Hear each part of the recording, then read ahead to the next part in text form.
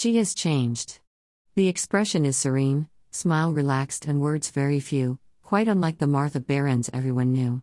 Martha was known for her sharp tongue, vivid descriptions of facts nobody was interested in, and her propensity to occupy center stage in all discussions. Did the cat take your tongue? The cat does not exist. I had to be loquacious to fill awkward gaps of silence in uncomfortable relationships.